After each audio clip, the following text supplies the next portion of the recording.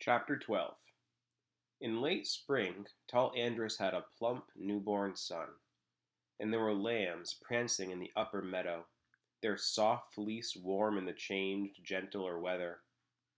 Early wildflowers were in bloom, and lavender butterflies with lacy patterned wings darted from one to the next. Bryn's twin boys grinned and showed 2 teeth apiece.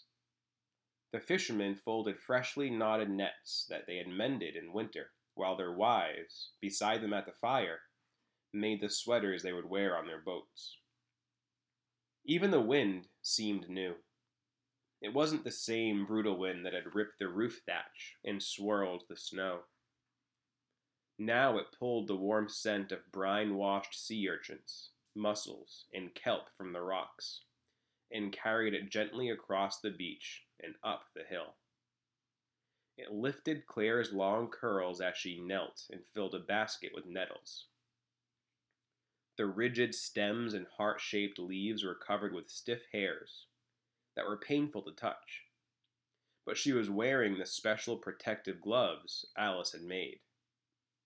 The plant would be a valuable pain reliever for old Benedict, who was suffering from gout.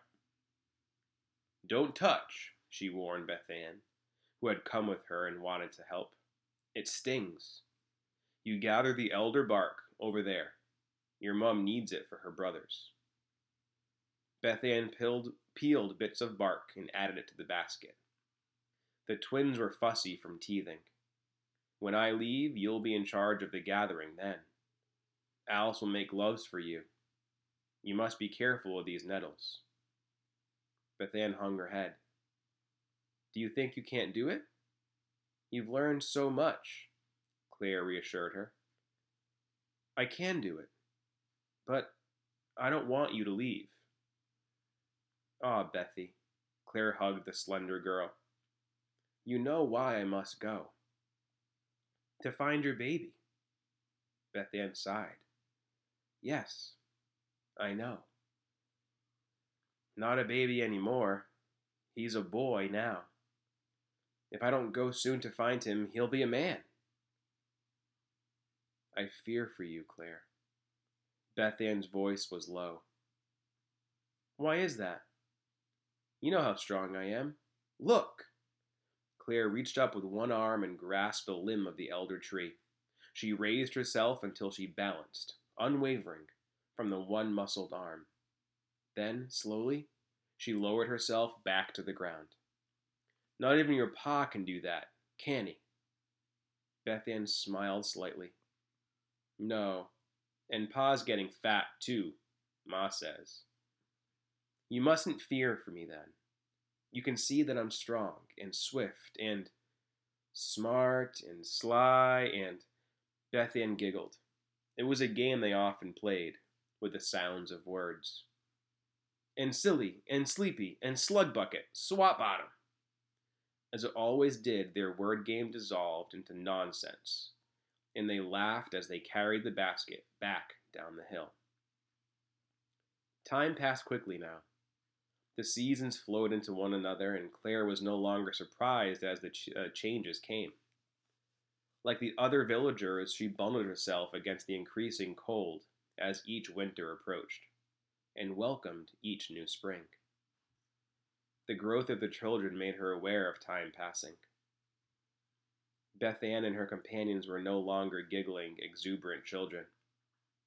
They were becoming taller, quieter, preparing for womanhood to come. Ellen, no longer a baby, was the small, mischievous one now, playing the imaginative games that her sister once had. The red-headed twin boys scuffled and scampered together while Bryn, their mother, fretted over their misbehavior and laughed at their antics. Each spring the snow melted and Claire took Yellow Wing's cage outside to hang it once again from the tree. Each fall, when the wind swept in from the sea and the leaves fell rustling on the ground, she brought her little companion into the cottage once again. "How long will he live?" she asked Einar one day when she was feeding the bird.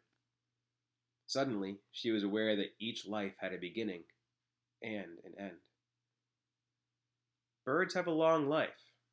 He'll be here to keep Alice company when you be gone. Claire glanced at him. He had not mentioned it in a long time, the fact of her leaving. He tested her strength still and kept her working at it. But he had not spoken of the climbing out for many months. It had been 6 years since the day she had been carried in from the sea, and 5 since the morning that Ellen's birth returned the memory of her son to her. Somewhere he would be a half-grown boy, running, shouting, playing. Einar saw her questioning look. Soon, he told her. With summer approaching, plants coming into flower, and Al's in need of more help as her strength began to ebb, there was a great deal to do.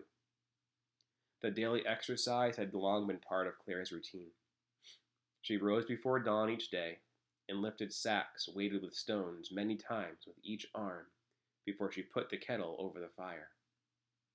Then, while she waited for the water to boil for tea, she practiced the lifting of her legs and the raising of her upper body as she lay flat. She could now do these things with great ease. It made her laugh to remember how difficult they had been when she started. She now tied heavy rocks to her ankles and wrists, but still performed the familiar motions without effort. She cleaned Yellow Wing's cage as she did each morning. It had been raining for some days, but now the rain seemed to have ended. It was a simple, cloudy spring morning. She carried the cage outside and hung it from the window tree beside the hut. She whistled and chirped back at the bird, who was excited at being outdoors. Then she heard a familiar answering whistle and turned to greet Einar, who was approaching from the meadow path. Alice baked bread yesterday, she told him cheerfully, and she made extra. We have a loaf ready for you.